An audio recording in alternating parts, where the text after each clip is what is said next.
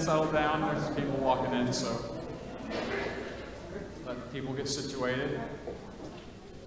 It's great to see everyone this morning. It is a joy to be in the presence of other believers as we come to worship the Lord. Welcome to all of our guests. We're so glad you're here. I hope that you got a bulletin when you walked in. Maybe take the time. There's a perforated tab on that. If you could fill that out and drop it on your way out in the black box, that would be wonderful. That's where we're taking and collecting offerings and the guest cards as well. So we are glad you're here to worship with us, those online as well. So if you would please stand as we read the Word. This morning I'll be reading from John chapter 1, verses 14 through 17. And then we'll have a time of prayer. And the Word became flesh and dwelt among us, and we have seen His glory. Glory as the only Son from the Father, full of grace and truth.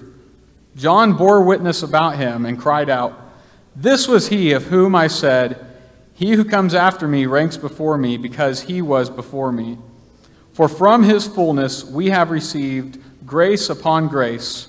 For the law was given through Moses, grace and truth came through Jesus Christ." Father, we are so thankful for your Son, the light of the world stepping down to earth. Lord, that your Son took on human flesh, your Son who existed in eternity past with you, and in the overflow of your love came to die for us, to take our place on the cross. And Father, we come knowing how good and merciful and gracious you are, because apart from you, apart from the work of Christ, we have no hope. But this morning we have the hope that no one else in the world can have, Lord. As believers gathered, we have an eternal hope, knowing that those who know you, who trust in you, who have repented, we will have everlasting life with Christ. So God, may we come and worship you with eager hearts and declare your praise. And it's in Jesus' name we pray. Amen.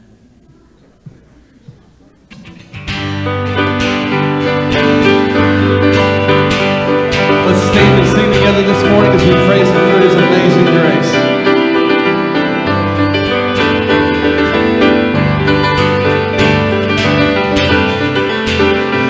Who breaks the power? Who breaks the power of sin and darkness? Whose love is mighty and so much stronger? The King of glory, the King above all kings.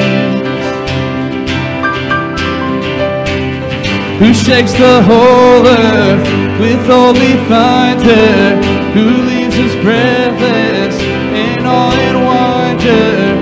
The King of glory, the King above all kings. This is amazing grace. This is unfailing love. That you would take my place, that you would bear my cross. You laid down your life,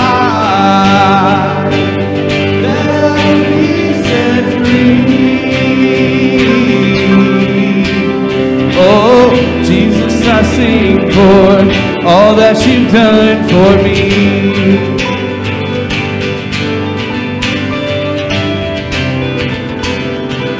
We sing together this morning. Who brings our chaos back into order? Who makes the orphan a son and daughter? The King of glory, the King of glory. Who rules the nations with truth and justice, shines like the sun in all of its brilliance. The King of glory, the King above all kings.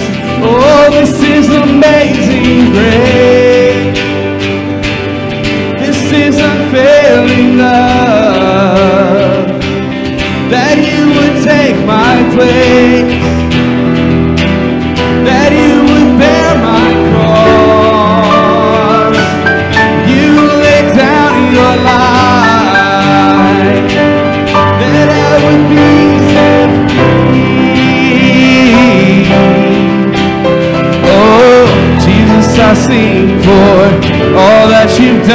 for me. We declare he's worthy this morning. Worthy is the Lamb who was slain. Worthy is the King who conquered the grave. Worthy is the Lamb who was slain. Worthy is the King who conquered the grave. Worthy is the Lamb who was slain. Worthy is the King who conquered the grave. Worthy is the Lamb who was slain. Worthy, worthy, worthy. Oh, this is amazing grace. This is unfailing love, that you would take my place, that you would bear my cross.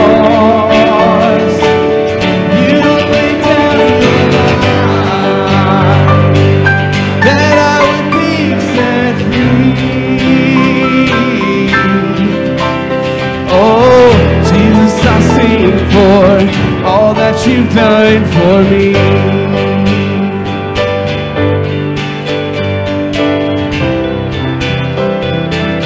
All that you've done for me.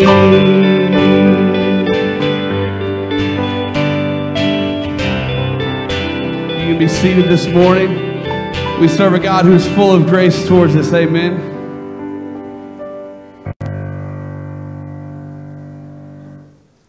We are so glad that you're here to worship with us this morning. I want to say welcome to you. If you're new here, maybe this is your first time or your first time in a while, we especially want to say welcome to you and welcome to all of you who are watching and worshiping with us online this morning. We are so thrilled that you have chosen to join us here at Broadway. We hope that you're paying attention to social media and our bulletins and all the signs around the building and things like that so that you can stay best up to date with all that we've got coming up here in the coming days at Broadway. We are excited about what God's doing. A couple things that we want to remind you of. Don't forget our Wednesday nights have started back. Children and youth start at 6. And we have Bible study in here starting at 6:30, as well as Celebration Choir has begun working on their Christmas cantata in the fellowship hall at 6:30 as well. So we would invite you to be a part of that. And then we want to encourage you, we're running something new this fall here at Broadway. We're calling them community groups. These are going to be small groups of 10 or so people who are fellowshipping together and getting to know one another, getting connected to other believers in community here at Broadway Baptist. We want to encourage you. You can sign up for those. There'll be sign-ups in the back at the Welcome Center. You can sign up for that on your way out.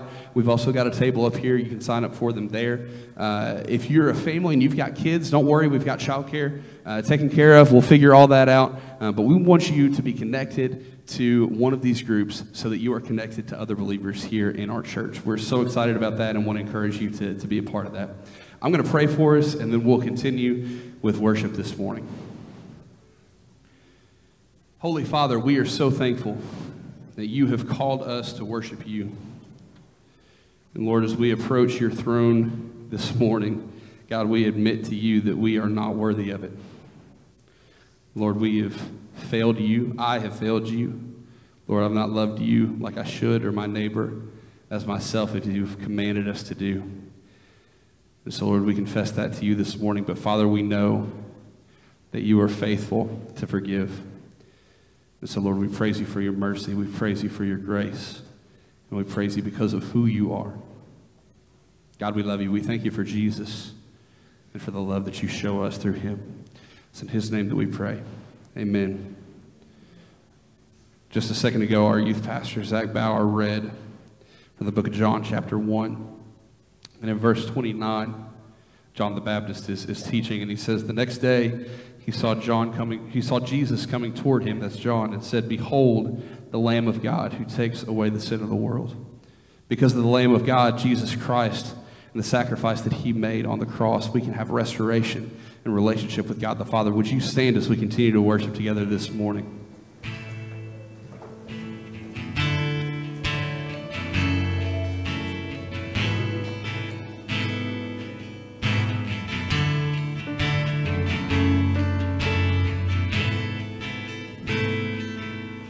You came from heaven's throne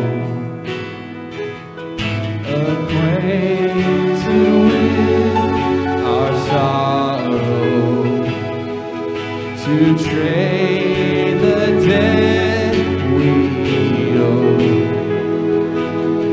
our suffering for our freedom. Sing it together. The Lamb of God in my place, your blood poured out my sin, erased. It was my death you died. I am raised to life. Hallelujah, the Lamb of God.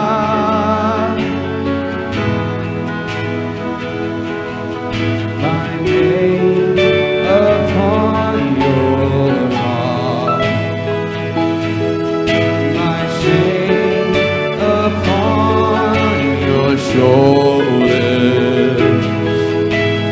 power of sin undone. We sing, oh, the cross for my salvation. The Lamb of God in my place, your blood poured out my sin, erased. It was my death you died. I am raised to life. Hallelujah, the Lamb of God.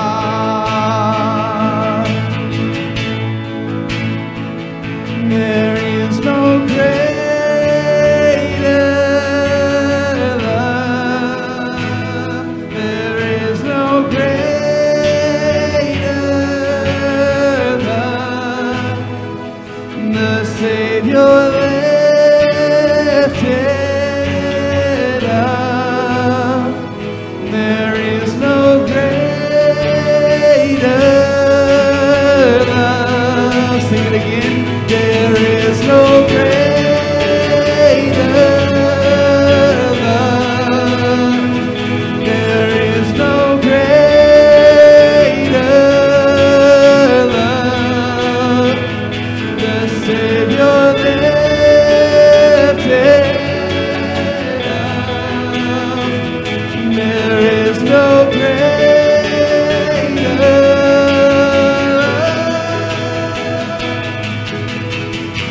the Lamb of God in my place, your blood poured out my sin, erased. It was my death you died. I am raised to life. Hallelujah, the Lamb of God.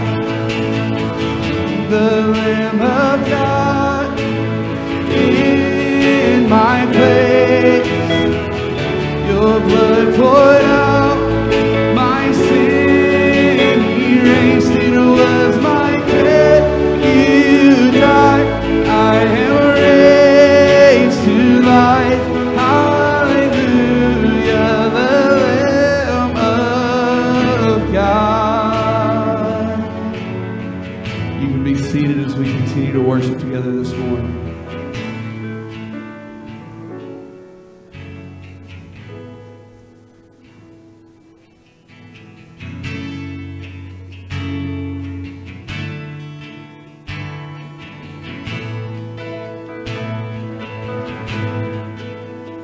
You give life, you are love, you bring light to the darkness. You give hope, you restore every heart that is broken.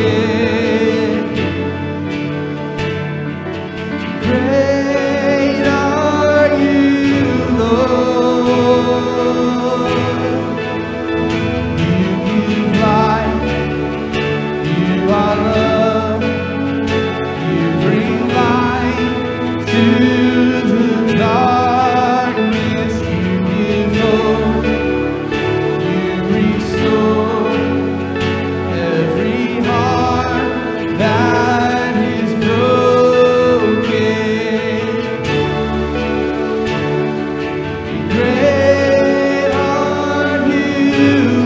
Lord, we proclaim.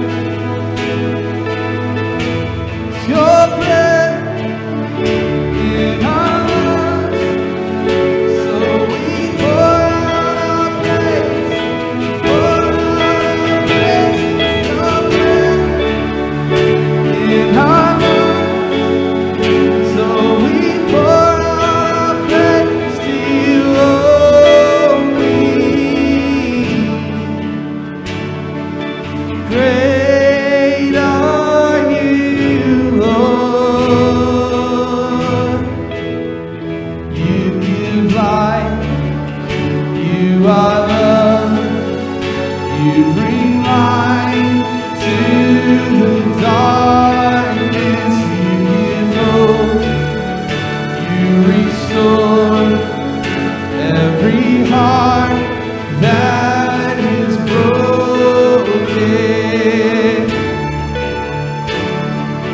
Great are you, Lord.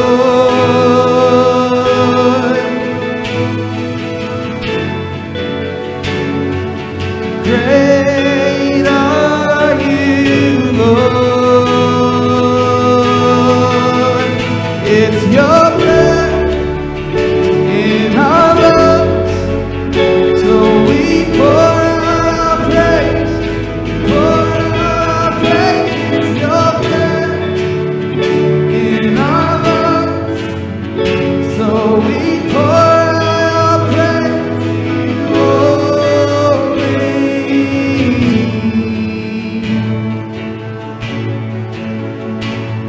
And all the earth will shout your praise. Our hearts will cry, these bones will sing. Great are you, Lord. And all the earth will shout your praise. Our hearts will cry, these bones will sing. Great are you, Lord. Oh, and all the earth will shout your praise. Our hearts will cry, these bones will sing. Great are you, Lord. It's your breath in our lungs, so we pour out our praise. We pour out our praise. It's your breath in our lungs, so we pour out our praise to you only. It's your breath in our lungs, so we pour out our praise. We pour out our praise. It's your breath in our lungs, so we pour out our praise to you only, God. Great are you, Lord. We sing, oh, great are you, Lord. Oh, great are you, Lord.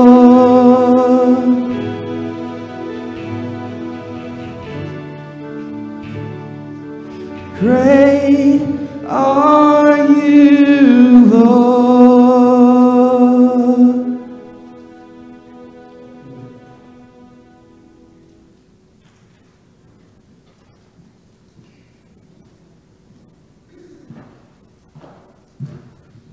Would you join me in prayer?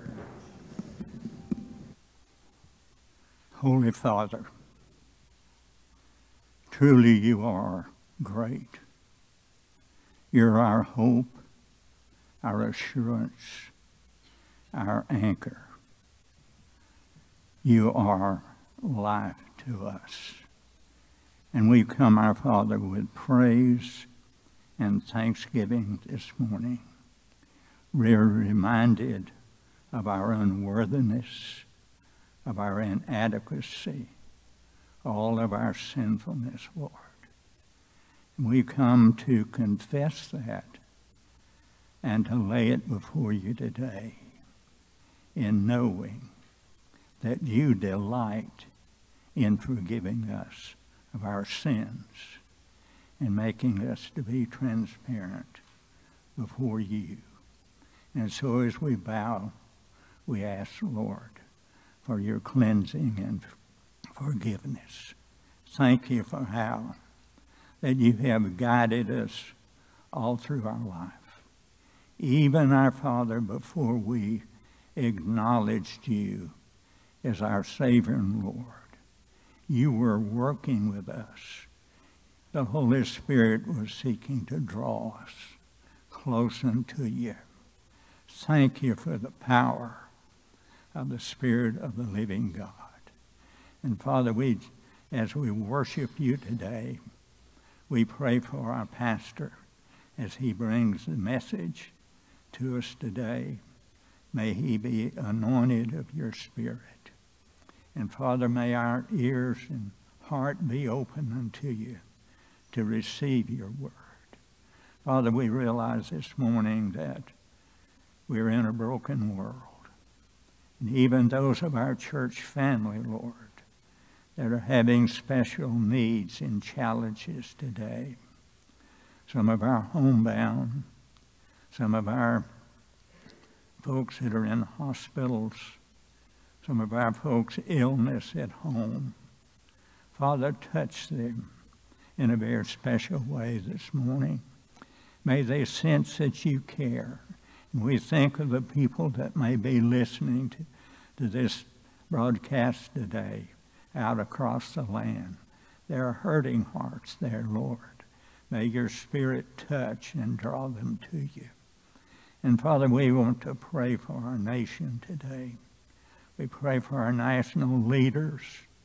Father, empower and guide and use these men and women that we have sent and elected in our nation to be our leaders. Bless them, our Father, today. Give special wisdom.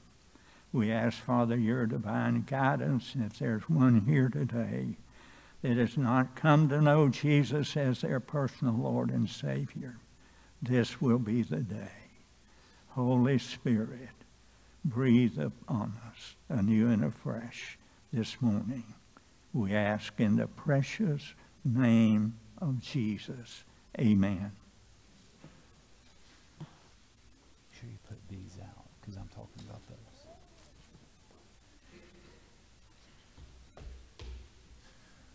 Thank you, Brother Hurd. Thank you for that. If you are a child, this is part of the service that we do children's sermons. So I want to invite all the children to come on down and just take a seat up here in the choir loft. We have a special service, part of the service for you. So all children, you want to come on down at this point.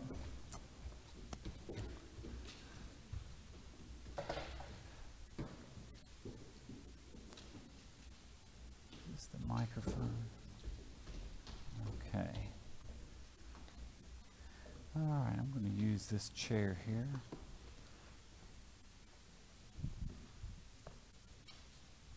All right, I'm going to read a Bible verse here, and then we're going to have someone do a demonstration. So we're going to read a Bible verse, and our theme is on foundations. We're talking about what does it mean to have your foundation in Christ, in church, and other things that we go throughout life. So here's our Bible verse we're going to read, children. It's out of the book of 1 Corinthians, chapter 3, verse 11. It says, "For no one can lay any foundation other than what has been laid down. That foundation is Jesus Christ." The Bible tells us that we are to lay a foundation in our life, in your life, as Jesus Christ.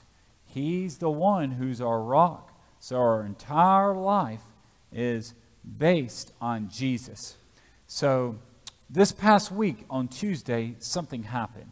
Does anybody know what happened on Tuesday? It happens every time of the year about this time. Yes, ma'am.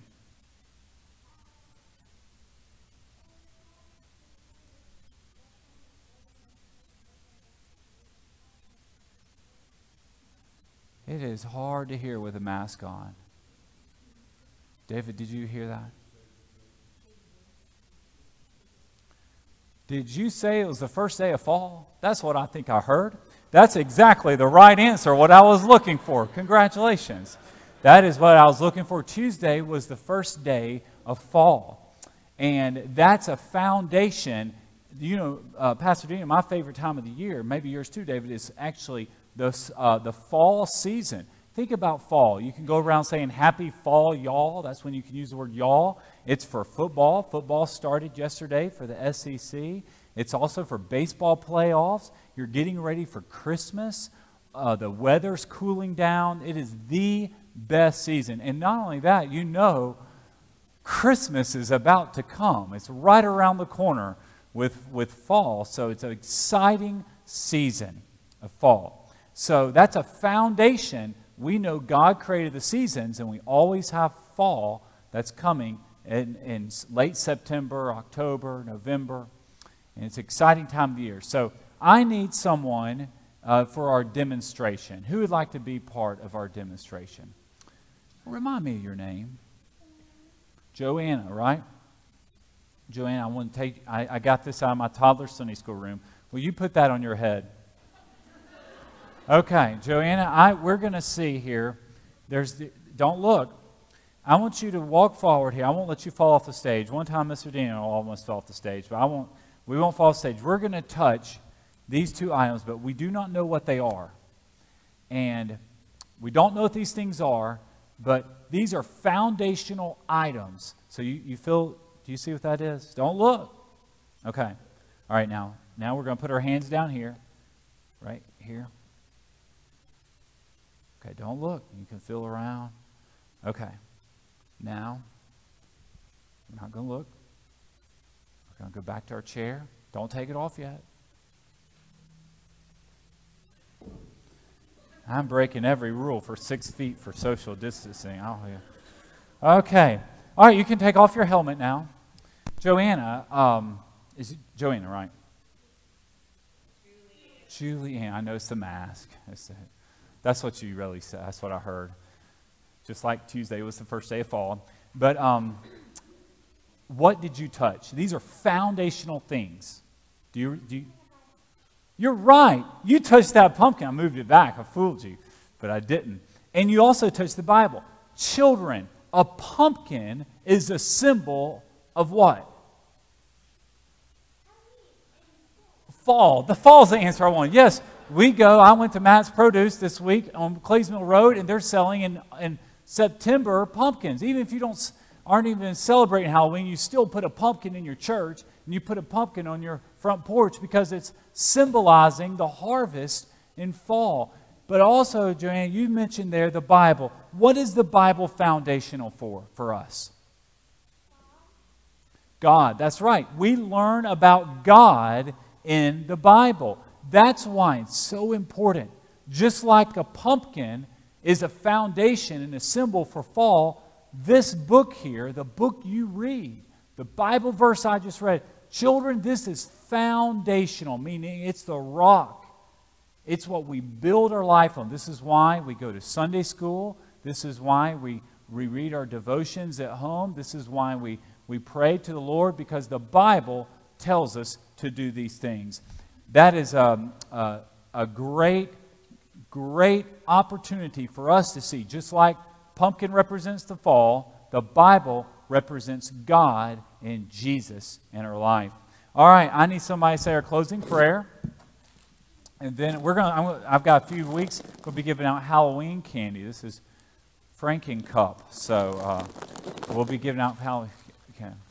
Any volunteers? Girls, I always get y'all's names mixed up. Yeah, come on down. Remind me of your name. Which one? Vita or Vidad? Vita. Okay, Vita. We're going to bow our heads. Vita's going to pray for us.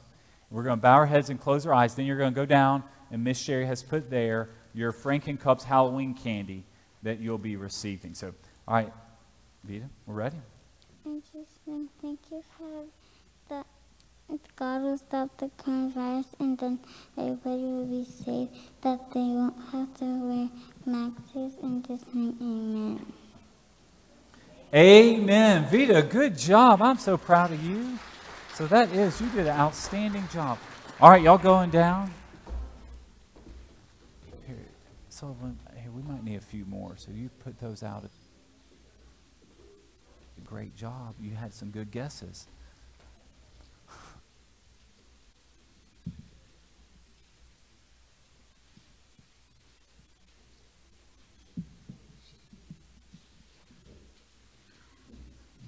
Amen. The God that we serve, the God that we come to worship this morning, is the giver of life. He's the giver of every good thing. Would you read with me these words on the screen from Psalm 30? Let's read together. You turned my lament into dancing. You removed my sackcloth and you clothed me with gladness, so that I can sing to you and not be silent. Lord my God, I will praise you forever. Let's continue singing together this morning. Would you stand and join us as we sing? There's nothing better than you.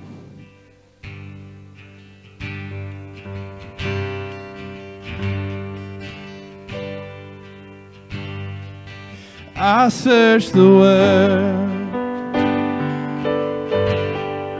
but it couldn't fill me. There's empty praise, treasures that fade are never enough. You came along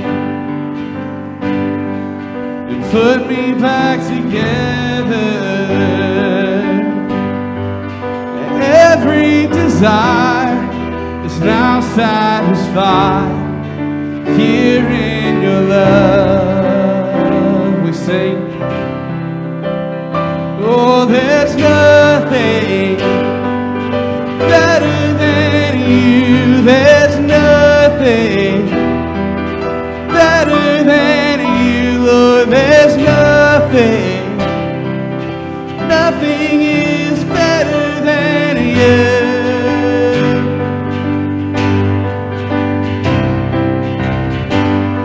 We sing, I'm not afraid. Let's worship. I'm not afraid to show you my weakness, my failures and flaws. Lord, you've seen them all, and you still call me friend. Because the God of the mountain is the God of the valley. There's not a place your mercy and grace won't find me again. Oh, there's nothing better than you. There's nothing better than you, Lord. There's nothing, nothing is better than you. We sing that again. Lord, there's nothing better than you. There's nothing better than you, Lord. There's nothing, nothing is better than you.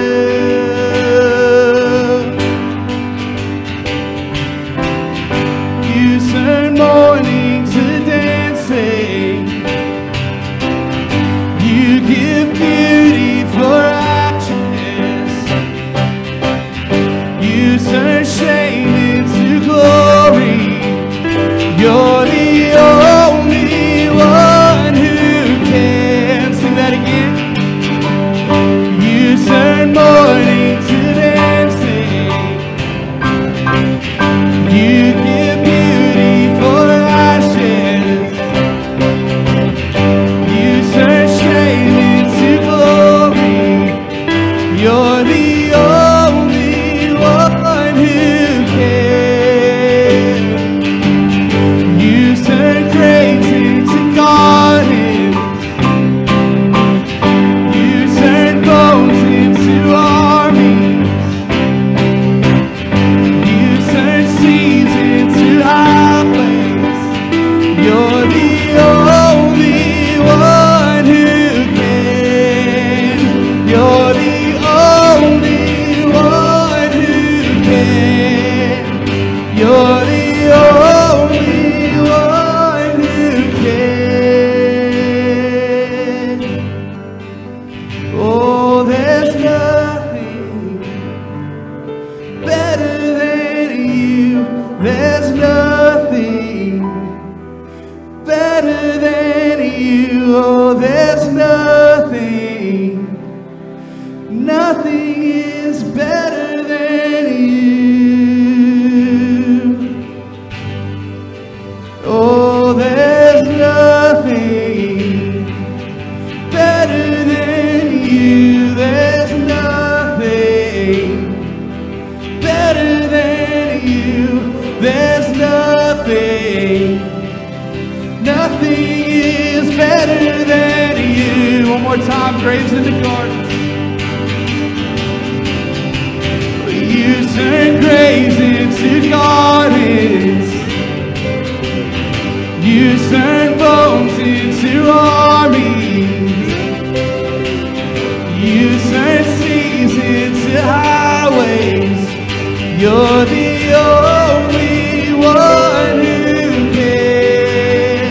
You're the only one who can.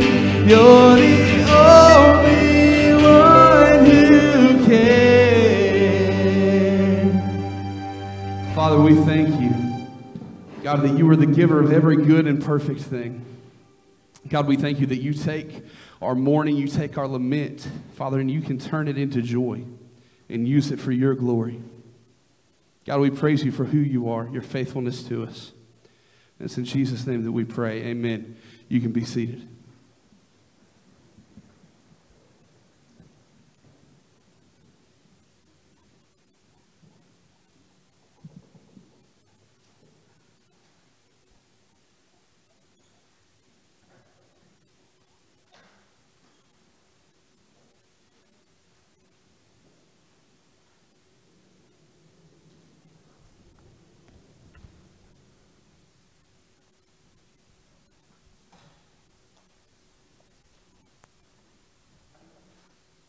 Thank you, Patrick.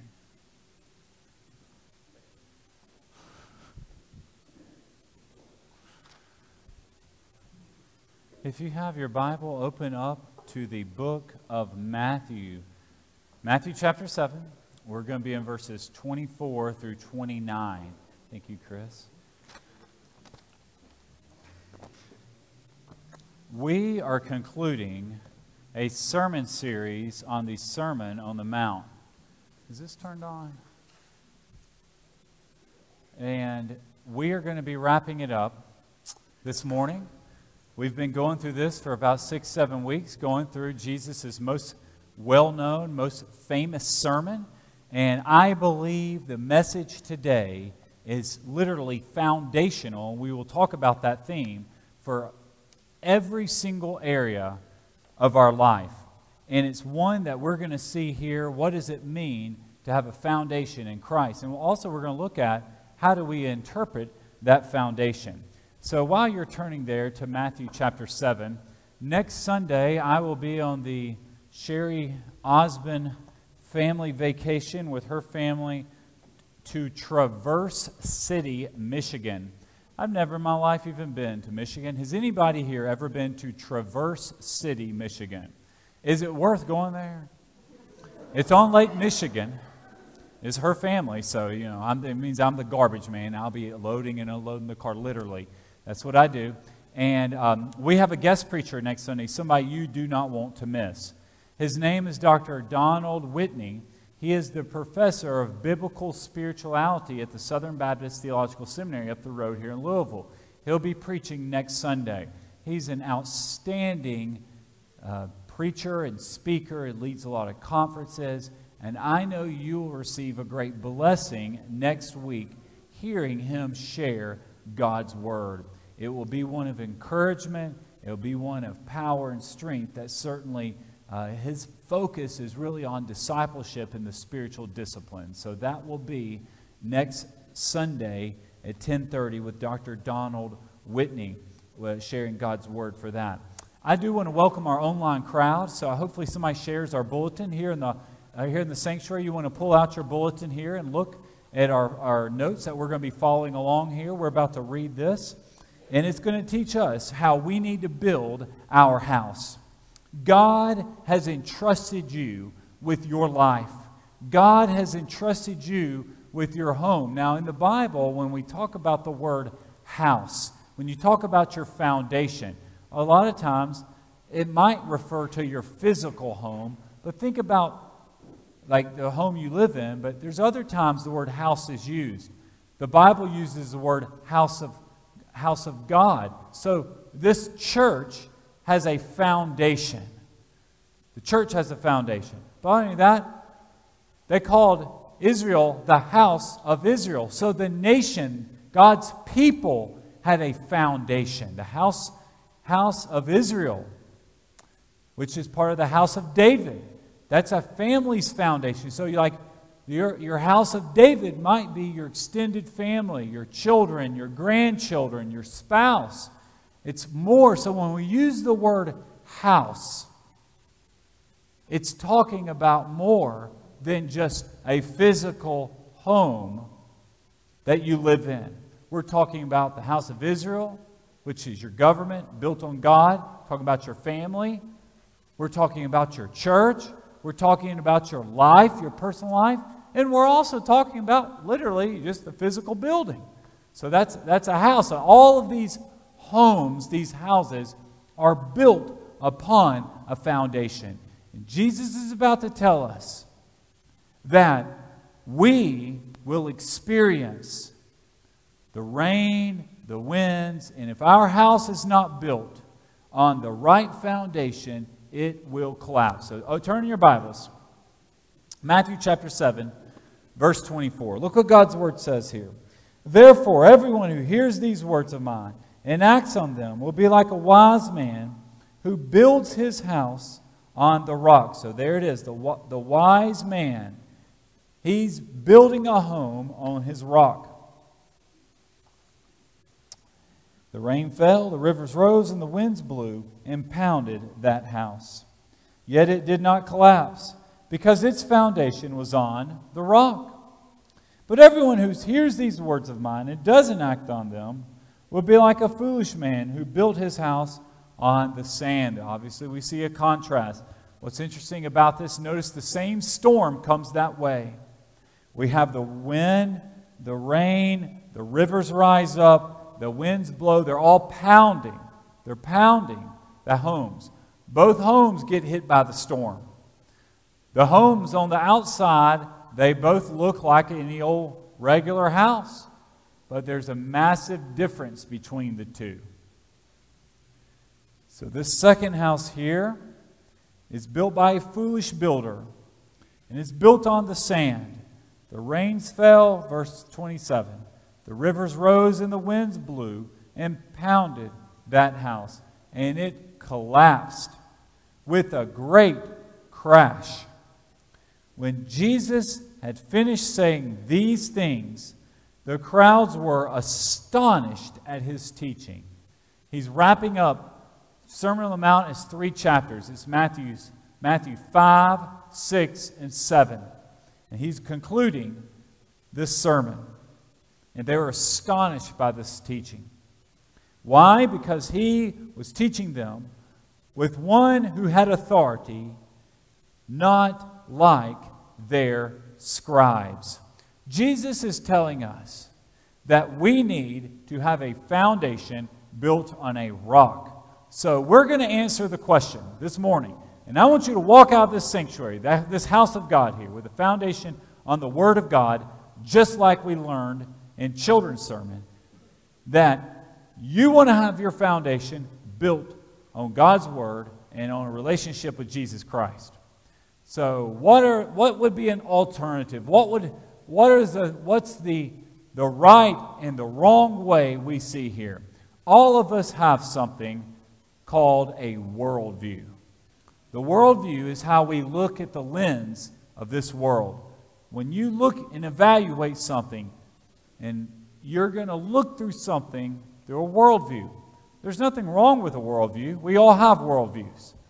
The question is, what is the right worldview? For example, we as born-again believers, our worldview should be through the lens of Scripture.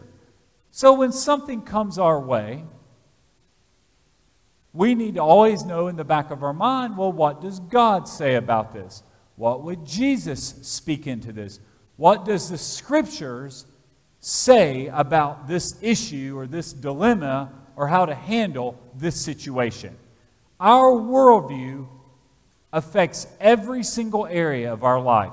It's how we talk to one another. It's what we watch at the movies. It's the music we listen to. It's how we vote. It's how we spend our time.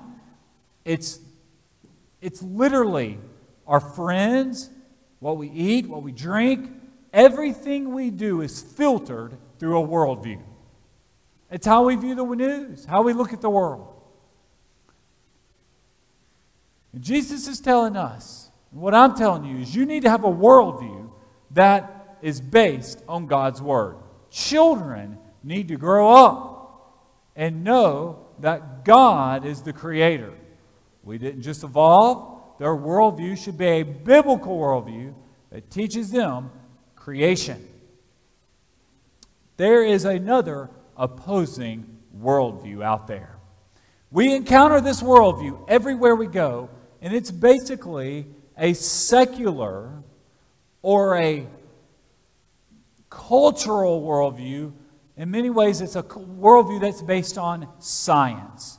And what happens is this worldview, if you're not careful, it can creep into your life, and you will start looking at things not from the perspective of what does God say, what does Scripture say. You look at it through, well, that's what science says. That's our culture today. We don't want to offend this person over here. And it's a pluralistic, catch-all vision of the world that's very metropolitan. And that is in contrast, that worldview. Do you remember the Tower of Babel in Genesis 11? The people wanted to reach the heavens. They wanted to make a name for themselves. They thought, we want to be a great nation.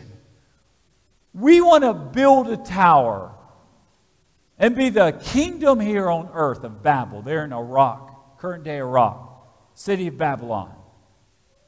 And they started building this tower. Why? Their goal was they wanted to make a name for who? Themselves. They wanted to be the center of their world. That's a worldview. That's an anti-God, secular worldview. That is antithetical to everything that God wants for us as believers. We as Christians live with a worldview, or should live with a worldview, that is God-centered. He shapes our thinking, our decision-making, how we raise our family, why you go to church, why you worship online, why you give, every area of your life, how you spend your money. That God-centered worldview should shape how you live. Now, I want to tell you about this worldview is very important because it determines how you interpret this book. And I'm going to tie this in with our Constitution. There's two ways to interpret the Bible, and there's actually two ways to interpret the U.S. Constitution. In 1776, something happened. A man named Thomas Jefferson wrote the Declaration of Independence. We have two major documents in U.S. history. One was 1776 by Thomas Jefferson. They're both written in Philadelphia. He wrote it, and the purpose of the Declaration of Independence, that was to list all the grievances against England. England was taxing us. We were a colony back then. They were setting all these rules, and we didn't want to do this. That started. We drafted this document. We sent it to the King of England. That began the Revolutionary War. Basically, we declared our independence. Then what do? You go fight a battle. Several years later, the Patriots, the revolutionaries, that was us. We won the Revolutionary War. So now we have this young nation, and we need a constitution. The second one, most important document that we still live by today as American citizens, and what all our laws are based on, our court system is based on, our states are based on, is the U.S. Constitution. That was from 1787. James Madison influenced and wrote the U.S. Constitution. The U.S. Constitution includes the Bill of Rights. We have the freedom here to come worship. That was over 200 years ago. And Constitution Day is always September 17th of every year, is when it was ratified and made official for our nation. And just a couple of weeks ago here in our country. Our court system, our Supreme Court, our Congress, the office of presidency, the three branches of government are based on that Constitution. When you're a judge, you are sworn to uphold what one law, what document? The Constitution. You can go to Washington, D.C. and view the Constitution. It's the longest and oldest lasting document for a government in existence of the nations today. It's lasted over 200 years. Other nations can't claim that title. We are a people that are based and live our lives as Americans on the United States Constitution. Now, you can amend it. It's been amended 27 times. Has the Bill of Rights included in it. It gives us our freedoms that we have, or it acknowledges our freedoms that we have. So, we as Americans, we basically have based our life, our government is based on the document called the U.S. Constitution. That shapes everything about what it means to be an American citizen. We as Christians are also shaped by something. We are shaped by this book right here. Just like the Constitution, we have God's Word, 66 books of the Bible. You are to live your life by this book. It is our worldview. That is how we view the world, and how we know how to be saved and to live our life. So Americans, we have the Constitution. Christians, born-again believers, we have the Bible. Those two documents, and you need to read both of them. Children, you need to go to school and read your U.S. Constitution. You need to come to church and read your Bible. That's what you do. Those two documents, Constitution, Bible, shape your life as an American and shape your life as a Christian. That should be your worldview. You say, Pastor, where are you going with this? What does that have to do with foundation? The Constitution begins. Here we go. Look at this. These are the first words of the Constitution. We, the people of the United States. It's based on the people. The authority rests in the people, not in politicians. As American citizens, we're a democracy. The authority rests in us. This is why we vote. Okay, the Bible also has a statement such as this. Genesis 1:1.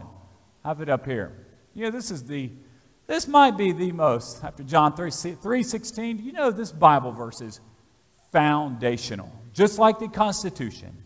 Genesis 1:1 says, in the beginning, God created the heavens and the earth. This person,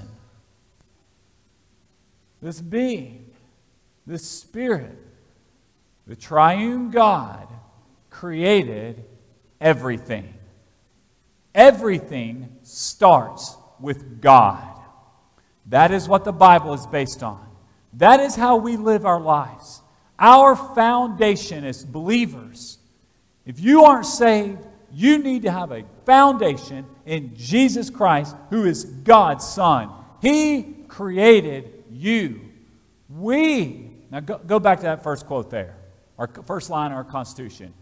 We, as born-again believers, the people established the United States. The church house is foundational upon the Lord. Our country is based on the citizens, not a king, but the citizens of America, or of the United States. And the Constitution recognizes we have God-given rights, such as the freedom to worship, the freedom to come assemble together, such as what we're doing this morning and what you're doing online. So we see here these two contrasts. Now there's two ways to interpret this, because this is the application here. Okay, here we are interpreting the Bible and the Constitution. How would we go about doing this? You've got your foundation on the Bible. You're sitting here saying, yeah, Daniel, I believe the Bible. I believe the Constitution. I know what the Bible says. So how does that affect how I live my life? There's two different ways. Number one, a textualist. This is important. This is the plain meaning of a text.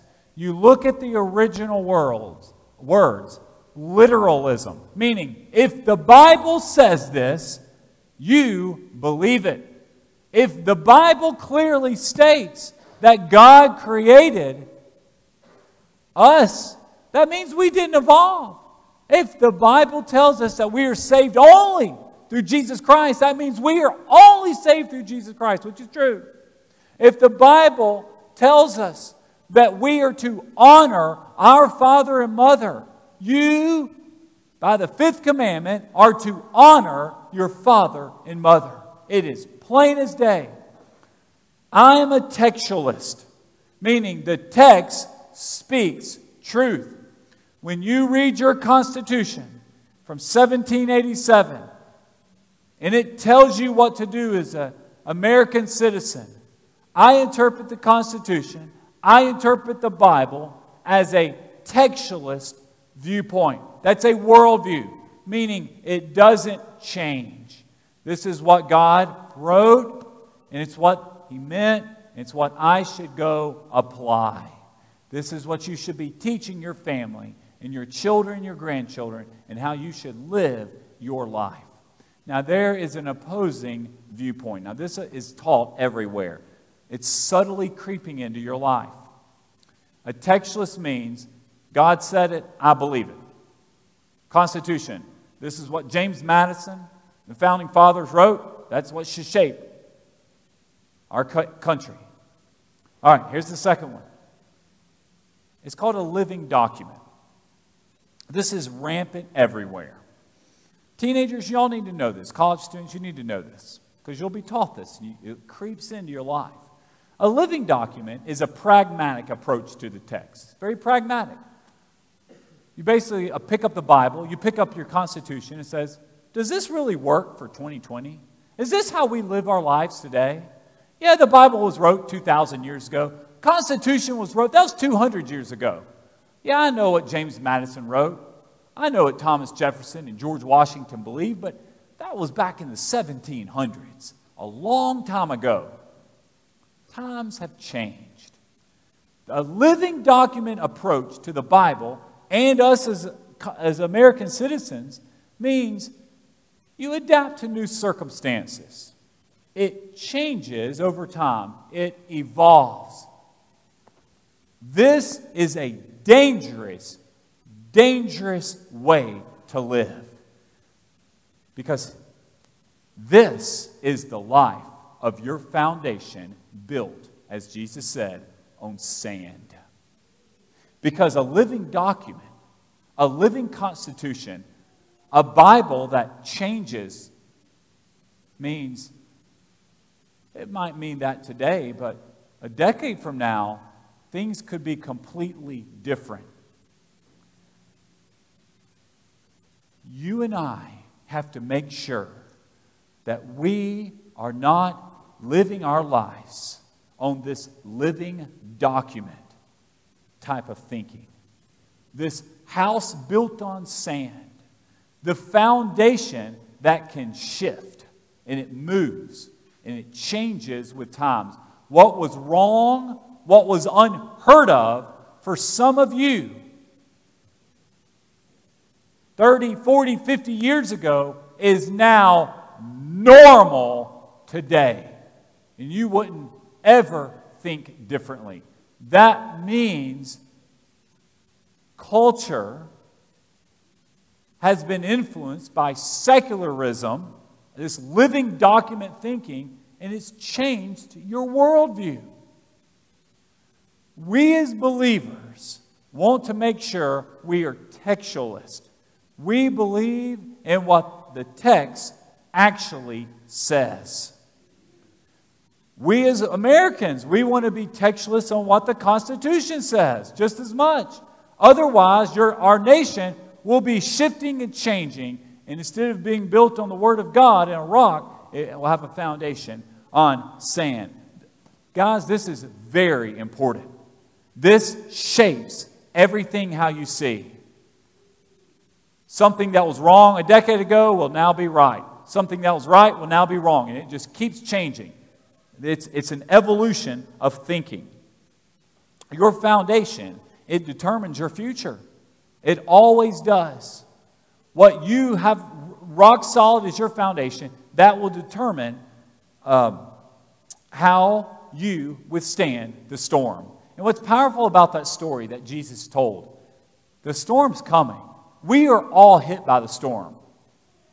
That means the guy that has this living document thought, thinking that built on the sand, he's going to get hit by the same storm maybe as you and I that have it built on the rock, on the Scripture, on what the author of the text actually wanted us to believe, what God wanted to say to us. In many ways, I have a picture here. For our architects, you go crazy when you see this building. I've never been to Italy. In northern Italy, there's a little place, a little town called Pisa. And they built a church there. It was built in 1372. The church is next to this bell tower. This bell tower is leaning at 4 degrees. And when they built it, Pisa's near the ocean, near the sea. It did not have a good foundation. I guess when you go to architecture school, this is like the eternal picture they always show of how not to build a building. Now, but in hindsight, it's been standing for 700 years. It's probably made billions of dollars for their little town. It's probably end up being the greatest money-making machine to go there and take pictures of this tower that's leaning sideways. This is the Leaning Tower of Pisa. Why is it leaning? Because the foundation was not rock solid. I'm just curious, has anybody actually been and seen the Leaning Tower of Pisa? Wow, more people have been to Traverse City, Michigan than have been to the Leaning Tower of Pisa there. Guys, this almost comical picture. This is what's your life. If you do not know what you believe, you will be like this. You'll be leaning, going this way, swaying with whatever cultural direction the wind blows in. Your foundation, what Christ is speaking to you and I, He's saying, you need to know what you believe. And you hold that to your conviction. You are not embarrassed to be a believer. You should not be ever embarrassed to be an American. Should be proud of our Constitution. Should be proud of the Bible. The Bible influenced the Constitution. The Bible influenced the founding of this nation. We're proud of that. We have Christian foundations for our country. What's also powerful, when Jesus wrapped up this sermon, it says he spoke with authority. What that means, authority, when someone speaks with authority, that means they actually believe in what they say. That means when they speak, not only are they just saying it, they actually believe it. Meaning Jesus literally believed. If you want to get saved, you come to me. Jesus says if you want to have a life that can weather the storm, you build it on a rock. And that rock is God's Word. Throughout the entire Sermon on the Mount, Jesus is quoting the Old Testament. He's saying, this is what Moses said. This is what the Old Testament says, but here's how I apply it today. He was taking it to a new level. He was a textualist. It wasn't a living document. God has spoken. He has not stuttered. And you and I, as Christians, I'm inviting you to ask the question, do I live my life with a Bible-based worldview? Is my foundation built on the Word of God?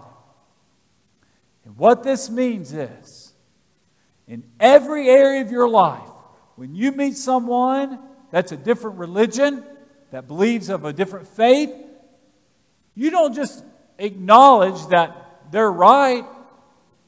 You acknowledge they have religious freedom, which we as Americans, we do, but we as Christians, only Jesus saves. When you meet someone that says, oh, this is the new cultural norms, what's accepted.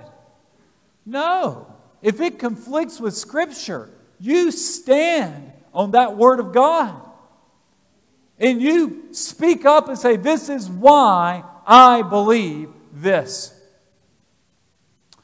Yesterday, I went to North Lime Donuts. Sherry sends me there on Saturday mornings. I go there throughout the week several times. I go there, and I came back to the car, and I noticed there was this lady, a young lady. I was really surprised, probably in her late 20s, early 30s. She was going car to car, talking to people. And I was by myself, and everybody was still asleep. So I thought, well, I would just roll the window, see what she has to say. I'm just curious, who else would do that? You know, who else talks to people? Just walk up to your random car. Okay. Four people, yeah. More people have actually been to seen the Leaning Tower of Pisa, have seen that. All right, well, she comes up to me and says, sir, I'm raising money, of course it's a money thing, to buy King James Bibles. Would you like to give me $3? No joke, exact words she said. I said, I'm going to join this conversation. This is for me. I said, absolutely. I started pulling out my wallet, and I'm giving her $3. I say, man, I'm just curious, why do you only buy King James Bibles? You know, there's other Bible translations that maybe it's easier for some folks to read. I mean, the real goal is not just to read one translation. It's to read the God's Word, and it's allowed to speak to people. And then she stepped back and said, oh, sir, other translations are satanic. I said, well, you know, and she says this with conviction. Like there's no shifty sand in her life. I mean, she's standing on her rock that her Bible is her King James Bible is all she reads. And she told me that. I said, well, ma'am, I read other translations, and I don't feel it's satanic. I mean, the words are slightly written for, that was 400 years ago. I said, by the way, King James Bible didn't come out until 1611. Why'd they use the first 1,600 years? I mean, it hadn't even come out yet. So we've only had it for 400 years. And she goes on to tell me that KJV is the authorized Bible. and the other translations are wrong. And I'm not kidding. She offered to give me her King James. She's pulling out a Bible to give to me. And say, sir, you need to start reading the KJV Bible. I said, ma'am, I'm going to stick with mine. You give your Bible to somebody else. Here's $3. I support your work in giving out Bibles and raising money for that. But I don't know if I agree with you on your belief that other Bible translations, and she actually then went on and told me they were actually of the devil, or of the devil. That's the exact quote she said of that. Now, that was yesterday at 7:40 in the morning. I commend that young lady for her conviction. She was passionate.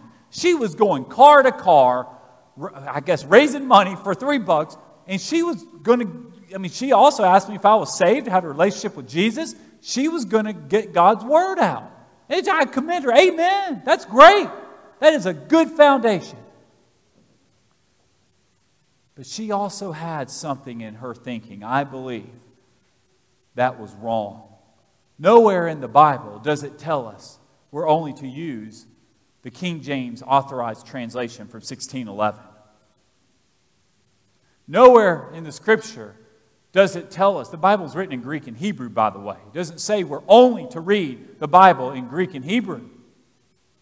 Some of us, if we aren't careful, we will take secondary issues, such as which Bible translation that you believe in and you read, and make it a primary issue. And she had done that. We as believers, as gospel preachers, as gospel teachers, and as believers in Christ, our foundation, what unites Christians, is the belief that Jesus Christ saves. That Jesus Christ affirms this as the textual document that does not change. This book changes and shapes our nation. This is why Franklin Graham goes to the Mall of Washington to pray for our nation. Because the Bible tells us to pray for our country. The Bible is the basis for our nation, and it should be the basis for your life. This morning, if Jesus Christ is not the foundation of your life, you need to get saved. You need to accept this. You do not need to focus on secondary issues. Secondary issues is just like that sweet young lady yesterday morning. She's more concerned about the KJV Bible than seeing souls saved. She wanted to make sure I had the right Bible. You need to have a conviction that when you meet someone that has a different worldview, that is secular, that is spiritually lost, the most important thing you and I can do is to share the good news of Jesus with them, is to point them to what God's plan for their life is. This morning, we're going to have an invitation. Brother Hurd and I stand down here, and you should respond to Jesus. You come take my hand, or you don't take my hand, but you come close, and you pray and receive Jesus. Online, you reach out to us. Let us know. Send us a message. Let us know if you want to make a decision. Fill out the connection card. This is your opportunity to respond to the Lord. If you're looking for a church home, you need to walk this aisle like we've had the past couple Sundays and join Broadway Baptist Church. Our church is built on the Bible. We are a foundational church. You need to be a part of a church and a member of a church, just like Broadway. So let's stand together. Chris is going to lead us in a song. Brother Hurt and I are going to be down front waiting for you. You respond to God.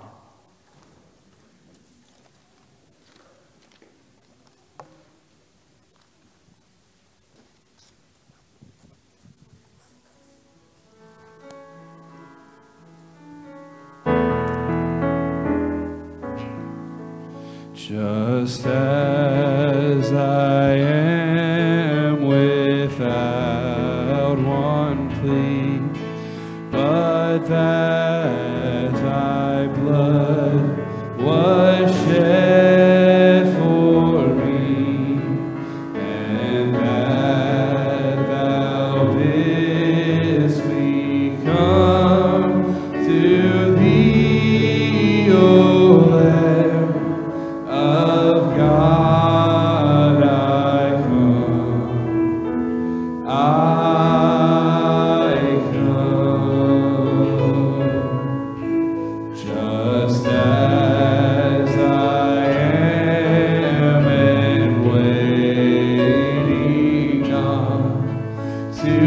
rid my soul of one dark blot, to He whose blood can cleanse each spot, O Lamb of God, I come.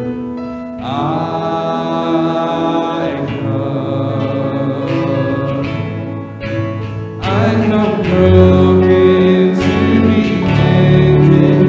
I come wounded to be healed. I come desperate to be rescued. I come empty to be filled. I come guilty to be pardoned by the blood of Christ the Lamb. And I'm welcomed with open arms, praise God, just as I am.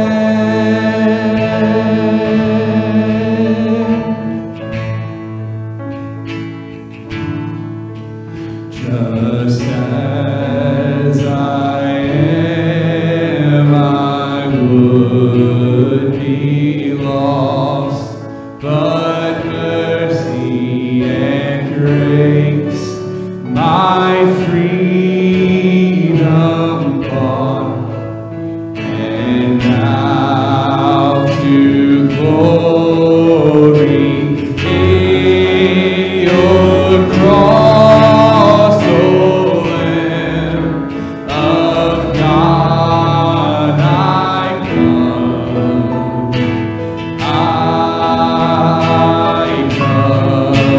I come broken.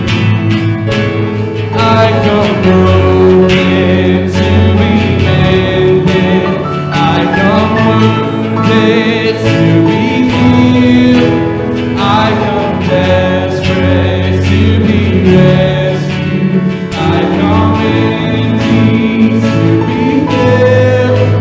I come guilty to be pardoned by the blood of Christ the Lamb. And I'm welcomed with open arms, praise God, just as I am. Praise God, just as I am.